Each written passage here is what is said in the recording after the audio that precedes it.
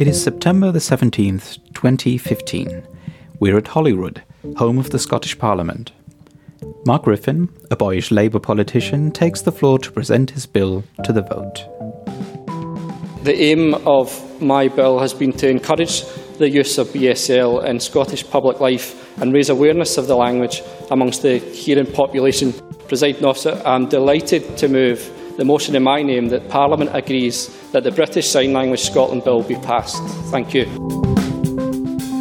For Mark Griffin to be able to stand in the chamber on that day, a lot of puzzle pieces needed to fall into place. Today, I want to tell the story of the British Sign Language Scotland Bill. My name is Alexander Drexel, and you're listening to Lang FM. This episode is part of a mini-series on sign language interpreting, a topic I've become increasingly fascinated by in recent years. At the same time, sign language interpreting has moved more into public awareness, including within our profession. AIC, the International Association of Conference Interpreters, now has members working with sign language. The European Parliament has become involved, as you heard in episode 28 of Lang FM, about the EU Signs Conference. And more countries are upgrading the status of their national sign languages. Now, be honest, what do you actually know about sign language? Chances are that, like for me, it wasn't an awful lot. Unless, of course, you're using it yourself or you have a friend or a relative who signs. So, just in case, here are a few basics to get you started. First, sign languages are real languages. This may sound obvious, but it took until the middle of the 20th century for this to sink in. Signing is so much more than just moving your hands around. Sign languages are full-blown languages, but they work visually, not acoustically. Signing involves the hands, certain movements, facial expressions, the head, the mouth. It's quite complex, really. Second, there is not one single sign language. Just like with spoken languages, there is a huge variety. I may be oversimplifying things here, but just as different kinds of English are spoken in the UK, Ireland, or New Zealand, there are even bigger differences between British Sign Language, Irish Sign Language, and, well, New Zealand Sign Language. Spoken language and sign language families do not necessarily overlap. To show you these differences, there are completely different head movements to negate a sentence in Auslan, where you shake your head, and in Greek Sign Language, where you would tilt the head backwards. The best I've heard it put was by sign language interpreter Lauren Harris on Twitter. It's a 3D language. Third, sign language is not a crutch, it's a culture. You'll hear more about deaf culture and the deaf community in this mini-series, but even today, there is not enough recognition for sign language around the world. Now, when it comes to sign language interpreting, maybe you remember the Mandela interpreter? In December 2013, at the memorial ceremony for Nelson Mandela, an imposter stood on stage and pretended to interpret sign language when, in reality, he just made random hand gestures. The international deaf community was up in arms, as you can imagine. During national disasters in the United States, American Sign Language interpreters sometimes go viral on social media. The Mandela fake interpreter experience was, a shock to everybody. This is outrageous because there are actually standards in place, and so we were able to draw attention to that. I think the only problem with some of the emergency announcement interpreting stuff and the reports on those is that people see it as a distraction. And I think the problem is people not understanding how sophisticated sign languages are and that they're not just words on the hands. So if someone's talking about really bad weather and the way that you imply how heavy the rain is or how strong the winds are, all of that information is on the face.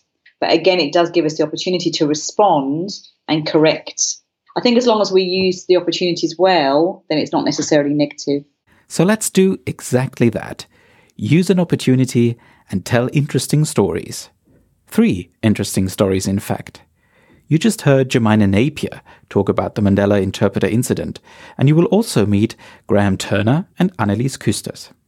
British students coming into university, if they knew anything about foreign languages, it was only about other European languages. The phenomenon of language is a lot more varied than you'd appreciate from hanging around in Europe for a few years. That's Professor Graham Turner. He grew up in the northeast of England as the son of a speech therapist. Early on, he developed a keen interest in languages. He learned French, Latin and Greek at school, and indeed elsewhere. I studied Kiswahili for a couple of years. Had a real eye-opener in terms of, again, just how different languages can be one from another. Later, he went on to study linguistics, including some compulsory Swedish, at the University of York, and spent a year as a teaching classroom assistant at a school for deaf children. Working in the school with deaf children, the idea was, okay, you've had a year of general linguistic study, now get out there into the real world and find out whether anything that we've told you in this first year actually has any purchase. And of course, lo and behold, you discover that it really does. And so they were telling you the truth all that time. And you come back to the 2 more years of study thinking, okay, I really want to hear more because these guys were so right. That school in Newcastle was at the time one of the sort of few remaining segregated schools. So the school was led at the time by a chap who was, in his day, quite pioneering. His name was Lionel Evans. He was the head teacher, and he was promoting an approach that he called total communication, which in theory meant use with each child the most appropriate linguistic means according to the context in which you find yourself. So that might be signing, it might be finger spelling, it might be lip reading, it might be writing, whatever. Good theory. In practice, of course, because you've got one teacher trying to speak to a group of children simultaneously or communicate with a group of children simultaneously, what happened was that a lot of the time you got a kind of lowest common denominator. Looking back, was a rather ugly mishmash. But it was at least a school that by the mid-1980s was very comfortable with sign language being part of the linguistic landscape of the school. And most of British education, well, most of European education for deaf people at that stage was still very strongly oral. Children being expected to lip read and to wear enormous clunky hearing aids and so on. The ugly mishmash that Graham described seems to be confirmed by what Annelies Kusters experienced in school. I was born deaf to hearing parents, the first of 4 children in a Belgian family. I have 2 younger sisters and 1 brother. One of my sisters and one of my cousins are deaf too. Quick heads up here, since Annelies uses sign language, my colleague Saskia Brure kindly agreed to record Annelies' answers to my questions. When I grew up, I went to a regular school and couldn't sign. I used hearing aids, spoke and lip-read Dutch, although I am profoundly deaf. The fact that I could speak often misled people. They thought it meant that I heard pretty well with hearing aids, which was not the case.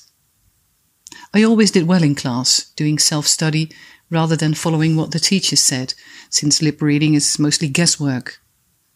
I became well versed in self-study. Those were difficult times for deaf education, and they were a dark reminder of a key event that had taken place towards the end of the 19th century. There was a congress in Milan of educators of the deaf, an international congress in 1880, which took the step of effectively banning the use of sign language in the education of deaf children. So for essentially a century thereafter, at least a century thereafter in many places, signing was effectively, you might say, forced underground in effect. It was stigmatized, it was delegitimized. The Milan conference came up again and again during the interviews for this podcast and also in my research. No wonder. As Graham says, the declaration passed in Milan oppressed sign language for decades. Some might even say brought it close to extinction. It could be used in the home if there were a number of sign language users in a particular family home, and it would be used in deaf clubs. But outside of those two contexts, you essentially weren't going to see sign language in the public domain at all. Interestingly, the American and British delegates at the Milan conference supported the cause of signing, but most of the other delegates were oralists, people saying that an oral education was better for deaf children. That was done on purpose, by the way, and here's what that sounded like. The convention, considering the incontestable superiority of articulation over signs in restoring the deaf-mute to society and giving him a fuller knowledge of language, declares that the oral method should be preferred to that of signs in the education and instruction of deaf-mutes. The effects, as we have heard, were devastating. Many deaf teachers were out of work, but there were also havens that helped deaf culture survive, like Gallaudet College in the US or the National Associations of the Deaf. Deaf organisations and deaf people have been campaigning against that ever since. I mean, were campaigning from 1880 onwards. The British Deaf Association was founded in 1890, more or less specifically as a way of organising the resistance, in effect.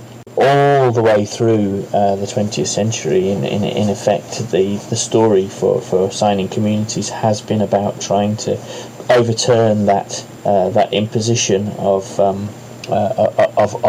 oralist education and oral socialisation for deaf children in particular. 90% plus of deaf sign language using people have two hearing parents. Yeah, so most deaf people grow up in a family home where the parents are certainly not fluent signers, if they're signers at all. But what about the 10%? So I grew up with two deaf parents, so my home language was British Sign Language, and I have a brother who can hear, so both of us have British Sign Language as our first language. That's Jemina Napier again, who you already heard at the beginning of this episode. But I also have a much larger deaf family. So my mother comes from a family with 4 generations of deafness. So my grandparents were deaf, my aunts, uncles, cousins, everybody. My life has always been steeped in British Sign Language. It wasn't immediately obvious to me, but the more I hear and read about this, the more it strikes me how different the deaf experience would have been just a few decades ago. Just listen for yourself. And for most of the 20th century, those parents who are being told by the authorities everywhere they looked, oh, you mustn't sign with this child, it will be really bad for them. Work on their residual hearing, work on their lip reading skills, make them talk, don't allow them to sign. When people ask me a question like, what was it like? It's really hard to answer because I don't know any different. So I suppose it would be like me saying, what's it like growing up and speaking German? Even sign language using parents, I mean deaf parents who use sign language, would not use sign language in public with their own deaf children. Because they had been, in effect, brainwashed. I won't tell you how old I am, but several decades ago, attitudes were different. There wasn't the same kind of recognition for sign languages that we have now. There were a lot of assumptions about the skills that deaf people have and that they were even using a language. So kind of growing up in that kind of society was very different, I think, from, if somebody like me was born into a household now with deaf parents and use sign language at home, I think their experience would be very different because there's sign language on television, there's subtitling, there's professional interpreting services. So it's a very different kind of life, I think, now for people who live in those sorts of families, I think. Obviously, a lot of time has passed since the Milan Conference in 1880, and later conferences of deaf educators have rejected and even invalidated that harmful resolution. In the middle of the 20th century, the decade-long struggle finally reached a turning point. There are 2 eminent people behind that shift, Dr. Bernard Tervoort in Europe and William Bill Stokoe in the US. According to the late genius Oliver Sacks, Stokoe was the one who cracked American Sign Language. which is an unlikely development given that his job was to teach English, Chaucer to be precise. Many of his fellow teachers at Gallaudet College, a school for deaf students, and more on this in a moment, thought very little of the sign language that their students used. In fact, they may not even have considered it a proper language. Stokoe changed that radically. In 1960, he published his seminal book, Sign Language Structure. It proved that sign languages are, just like their spoken counterparts, fully developed languages. His work was initially ridiculed. Stokoe wasn't an established linguist, and his findings, although scientifically valid, seemed preposterous to many. But it was Stokoe who put sign language and sign language studies on the map. He was also a deaf rights activist, whose work was crucial for many deaf movements around the world. His university, Gallaudet, well, it took them a little while to come around. 4 years after his retirement, Stokoe finally became a professor emeritus and an honorary doctor. This was inspiration for Annelies. During my master's, I had to choose a thesis topic from a long list of possible topics, one of which was deaf culture. My interest was sparked, and when I met the professor who could supervise a thesis on that topic, he pointed me towards 2 classical deaf studies books, wherein American deaf culture and deaf history were explained. Those 2 books had an enormous impact on me. Firstly, I suddenly put my whole childhood into a different perspective. I felt a deep personal connection with his literature, feeling it was about me as a deaf person, even though I hadn't grown up signing. I also immediately took an academic interest in the topic, making connections with the anthropological literature I had to read for my master's. It became obvious to me that my master's would focus on deaf lives. Secondly, I realized that it was not too late for me to learn how to sign. Throughout my childhood, I always had been interested in sign language, but never had gotten the opportunity to learn it. I knew a deaf man who was a few years older than me and also had been mainstreamed and then learned sign language as an adult. I realized that I also could be and wanted to be someone who arrived late in deaf communities.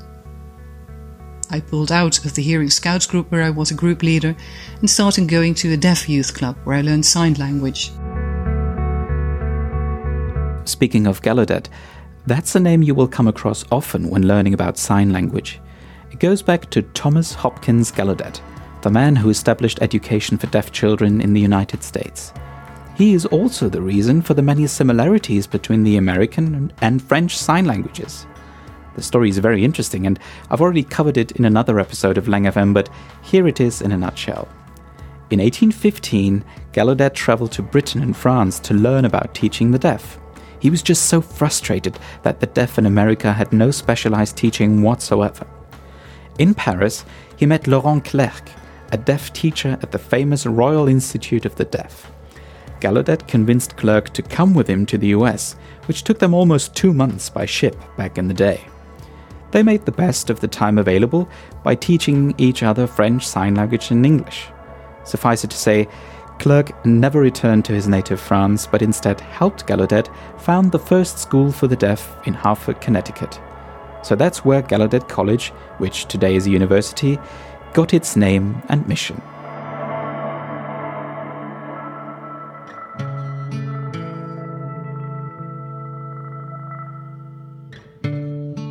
After this trip over the Atlantic, let's return to the young Jemina Napier growing up in London. Even when you're living with parents who are deaf and sign language is your first language, as someone who can hear, your world is so dominated by speech and sound. Walking down the street, your neighbours, the television, the radio, I never experienced any delays in my speech development, nor did my brother. So I didn't have to go to a special school or anything. Actually, my parents' house was literally right opposite the local primary school. So all I had to do was cross the road and I was at school. So it was quite handy. And I actually have stories that I can tell of my mum walking past the school gates and me being in playground and signing to her and being able to talk to her even though she was across the road.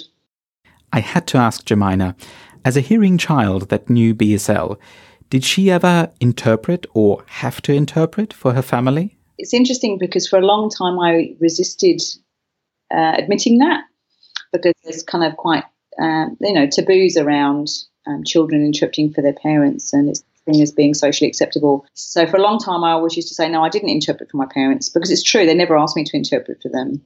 They never forced me to interpret for them. But what I realised much later in life is that actually I did interpret for them, but because I came across this whole body of research on language brokering, child language brokering, which has looked at children who typically are migrants or refugees, and because the children acquire languages more quickly, or there's sort of national spoken language or wherever they've moved to, often more quickly than their parents, the child becomes a broker for their parents. And often the child takes it upon themselves to do it. It's not necessarily forced upon them. It's just a role that they take in their family. And I suddenly had this realisation that was me, and that I looked back on my childhood and realised that I did interpret for my parents, but often it was me offering to make the phone call, and it was me offering to interpret between my mother and the lady at the local shop, even though it often wasn't necessary. They found out that they had other ways to communicate. But it was just a part and parcel of my everyday life. And I think that that's probably what drew me to working as an interpreter, because I actually have always really enjoyed that process of, moving between the different languages and having a role of some kind, of having what I perceived obviously was an important role. I was encouraged by a lot of people because when I was very young, in my early 20s, the sign language interpreting profession was just really being established in the UK, because previous to that, it had been sort of social workers who had also taken on the role of interpreters. And so it was around sort of the 1980s when they started to separate the two roles out. So by the time I was coming through university, and there was no interpreter training program back then at university, so I did a degree in sociology. But I was encouraged because I was bilingual to start interpreting. And so I started at a very young age, actually, and then took the opportunity. So a master's degree was set up at Durham University. So then I did that. Hang on. Did you say Durham University? Well, the world of interpreting is rather small indeed. And lo and behold, just at the point where I graduated, Durham University was opening a master's program in sign linguistics. So I was actually the very first person interviewed for that program, was accepted onto the course, which was to begin in the October of that year, 1988. In the August of that year, I had completed my undergraduate degree, received my degree, was sitting at home watching the cricket over the summer, as you do, and I got a call completely out of the blue from Durham University saying, look, we're working on this sign language dictionary project. We need a dog's body to do a few days' work a week for a little while. Would you like a job?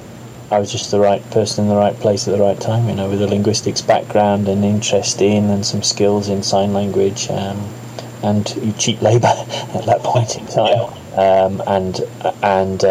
I've been working full-time in academia ever since.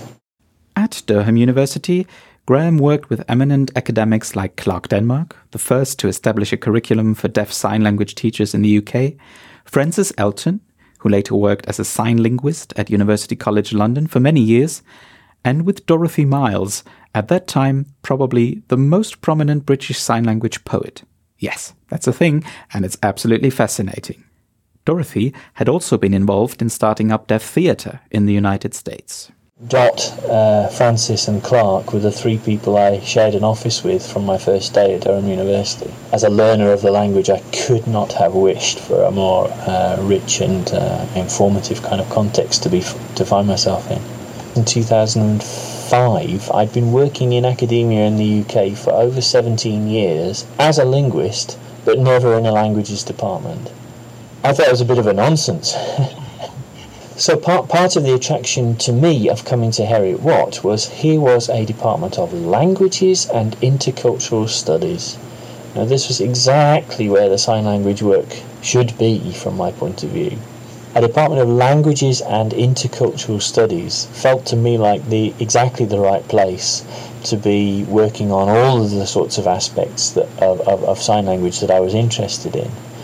This was a department that, because of Ian Mason, Basil Hatim, and many other colleagues in the department, had a very strong history of work in translation and interpreting. It was what the department was founded for, in fact, decades ago. And we didn't have to argue for sign languages having an appropriate place within this department. So for me, very much, in short, it felt like coming home, finally. Coming home to Heriot Watt. Well, Jemina was about to do the same, just with a little detour halfway around the world. I just saw like a tiny little ad in the paper for a Commonwealth scholarship.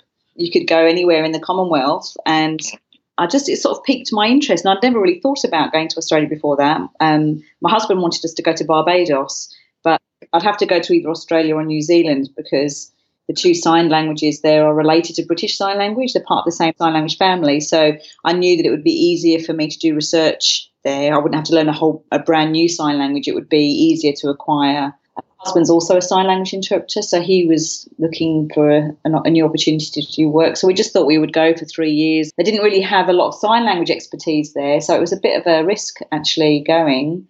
But it worked for me because in the end I set up the first postgraduate training program for sign language interpreters at that university. Once I graduated with my PhD, I convinced them to give me a job and set up the course. It just meant that I had something to offer which nobody else in Australia could offer at that time. And then it was a recognition that in the deaf community over there and also amongst the interpreting profession that they needed to kind of raise the bar a bit more. And so I was just happened to be there and was able to offer that to them.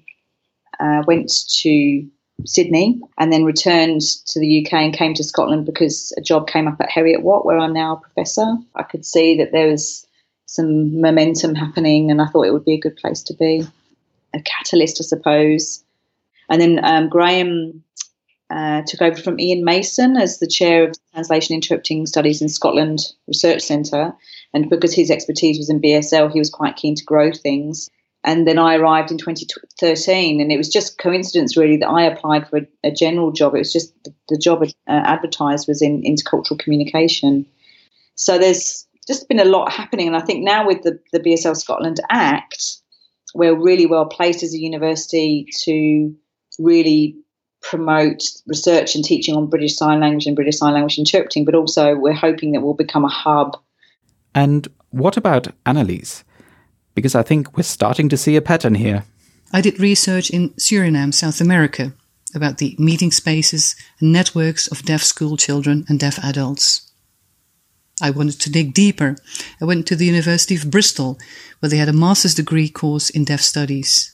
And for my master course dissertation, I did research in India, focusing on how deaf people use the famous suburban trains as a meeting place. I remained in Bristol to do a PhD, doing research in Ghana. During my PhD studies, I married an Indian man and moved to India, where I completed writing my dissertation before giving birth to my first child. After the time in India, we moved to Germany, where I started a postdoc at the Max Planck Institute for the study of religious and ethnic diversity in Göttingen. My postdoc project focused on deaf-hearing interactions in public and semi-public spaces such as shops, restaurants, public transport and private transport. During that time, I became more and more interested in applied linguistics and in ethnographic filmmaking, in addition to anthropology and cultural geography. Our second child was born in Göttingen, where we lived for 3.5 years. In March 2017, we moved to Edinburgh, where I now work as assistant professor in sign language and intercultural research and lead a research group focusing on international deaf mobilities. So here we are. Jemina Napier, Annelies Küsters and Graham Turner are in the same place, Heriot Watt University, in Edinburgh, just a few miles away from the Scottish Parliament.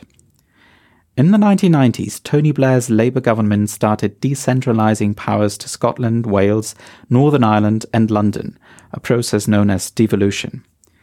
If Scotland hadn't obtained its own parliament, who knows, the BSL Scotland Bill may never have come about. When the Scottish Parliament was re-established in 1998, there was very quickly some quite overt talk about sign language and about recognition of British Sign Language for all sorts of reasons, I think, including the broader fact that, in short, because of recognition of Gaelic in Scotland, there is already a richer kind of weave, a more diverse kind of linguistic heritage in the country than in most of the UK. And so sign language didn't feel like such an oddity, I guess, in that kind of context. Scotland certainly feels to me, and I think feels to itself, like a more tolerant country in many respects than the rest of the UK. And that's one of the reasons that, again, I was enthusiastic about moving to Scotland, to be honest. 17 plus years working at universities in the north of England, the scope that any of us had to speak directly to, let alone influence Westminster and its thinking in any way, was extremely limited. In the late 1990s and early noughties, several people, including members of the Scottish Parliament and also academics, had been laying the groundwork for the BSL Bill, raising awareness and recognition of sign language and deaf issues.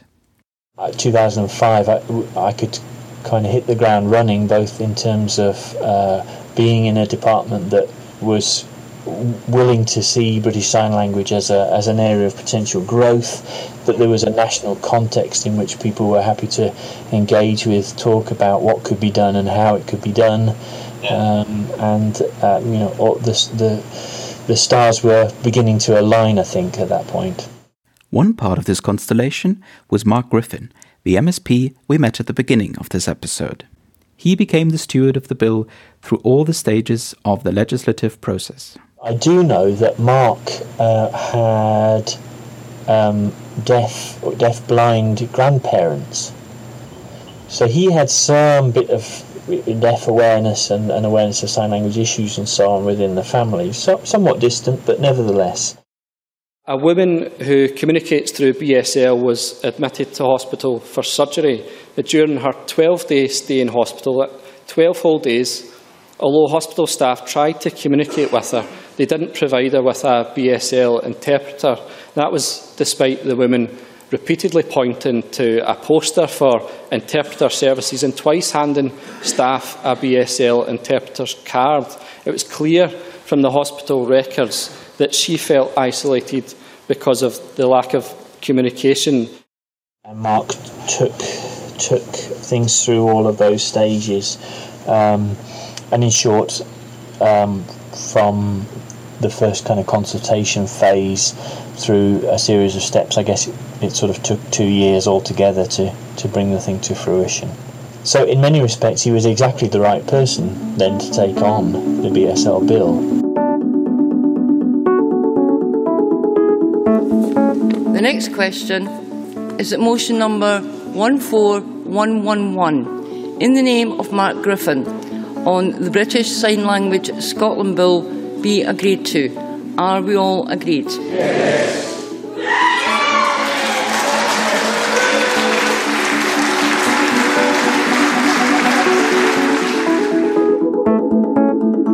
What a fantastic day for the Scottish deaf community. Watching the video, hearing all the applause and cheering, seeing the enthusiasm on people's faces, the rotating hands indicating applause, it still moves me to this day.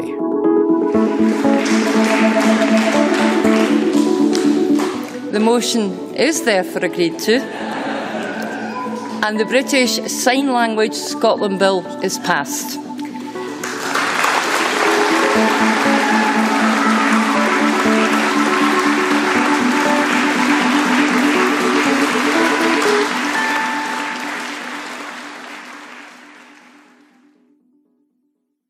The way the legislation is formulated, it's not called a communication disorders bill. It's not called a, be nice to deaf people bill.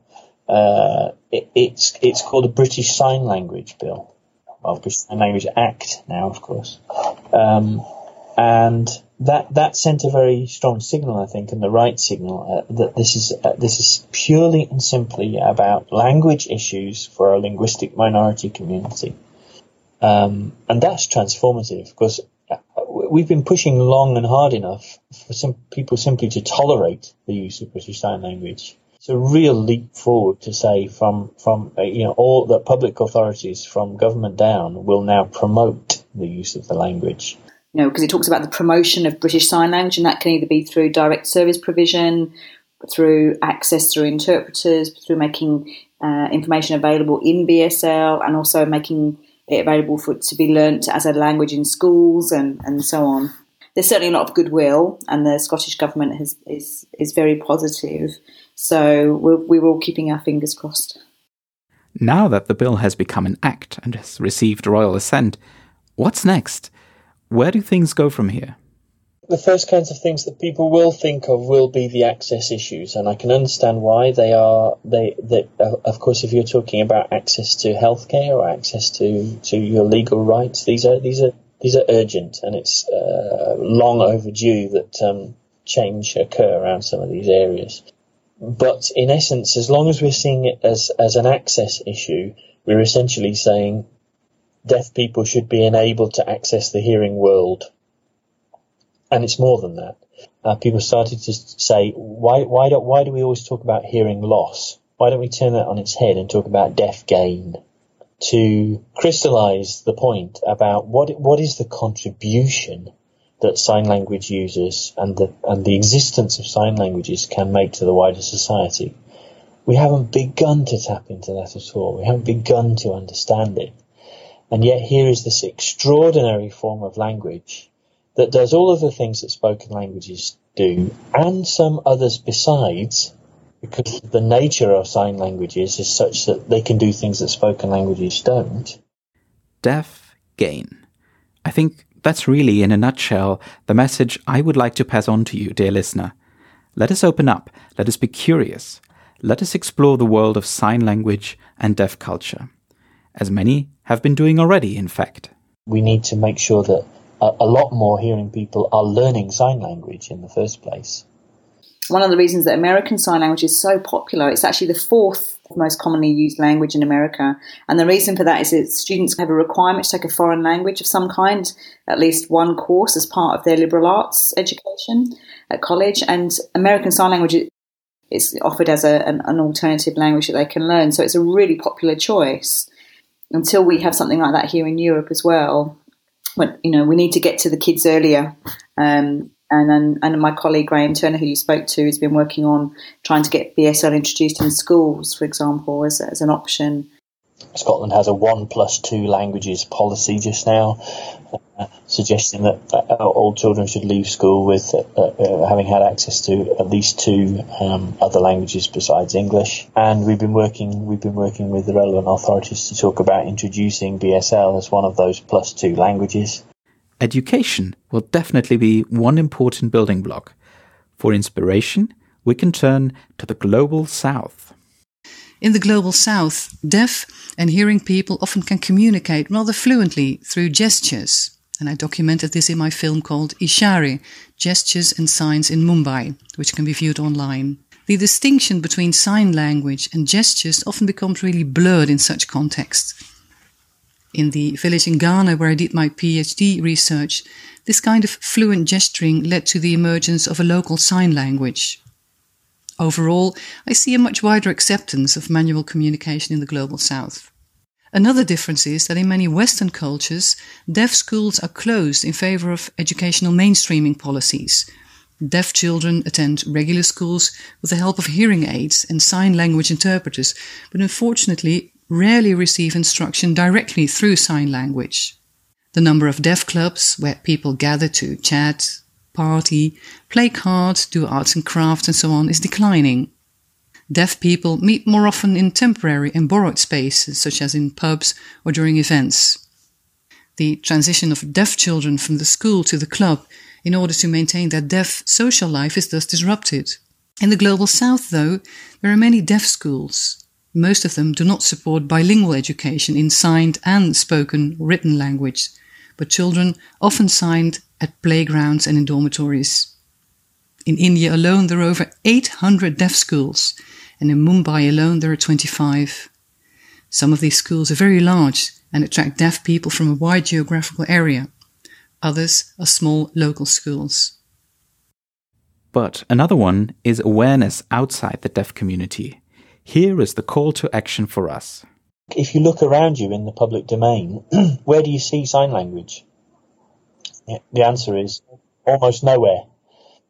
So people don't think of sign language as being part of the everyday the social environment in which we operate.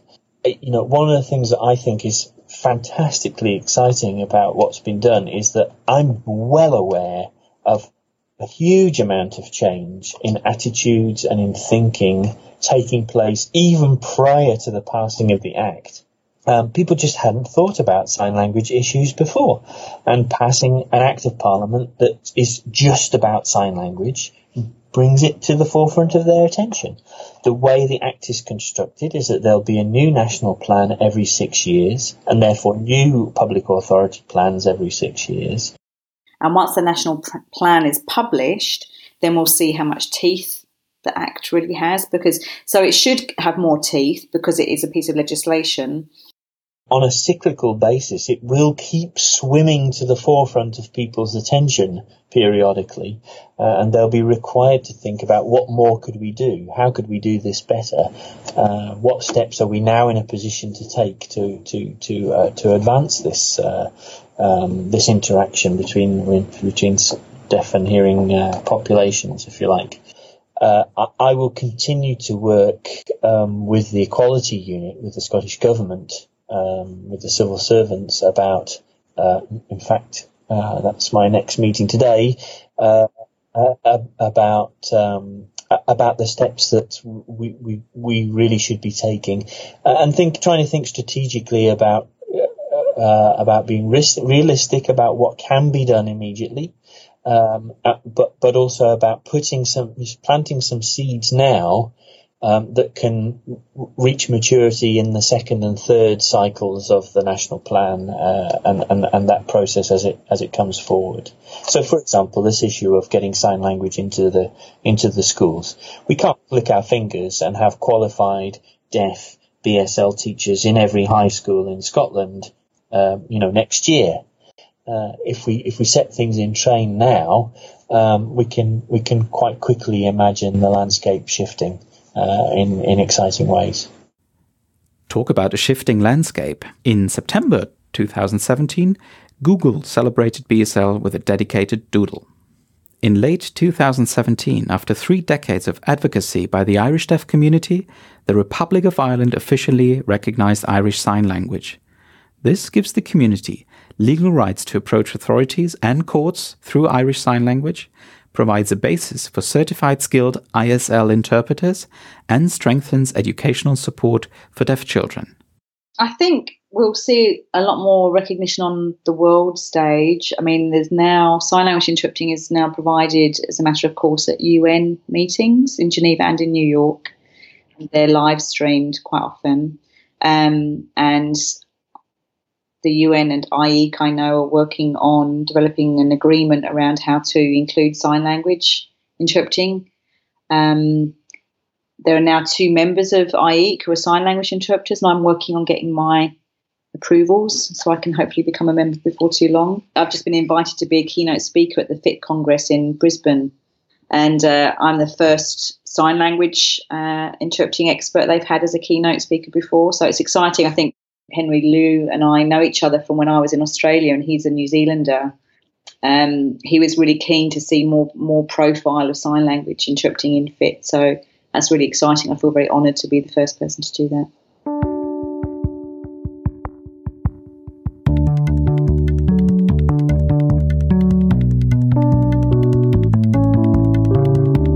What is fantastic from my point of view is to see the thrill that's giving people, and I don't just mean deaf people. I mean the hearing population, which is saying, wow, we're really excited about the possibilities here. This is a completely different form of language. We just didn't know. And for me, that's the deaf game kind of notion starting to take root. And if that happens across, the entire public sphere, across the entire country, that's really transformative.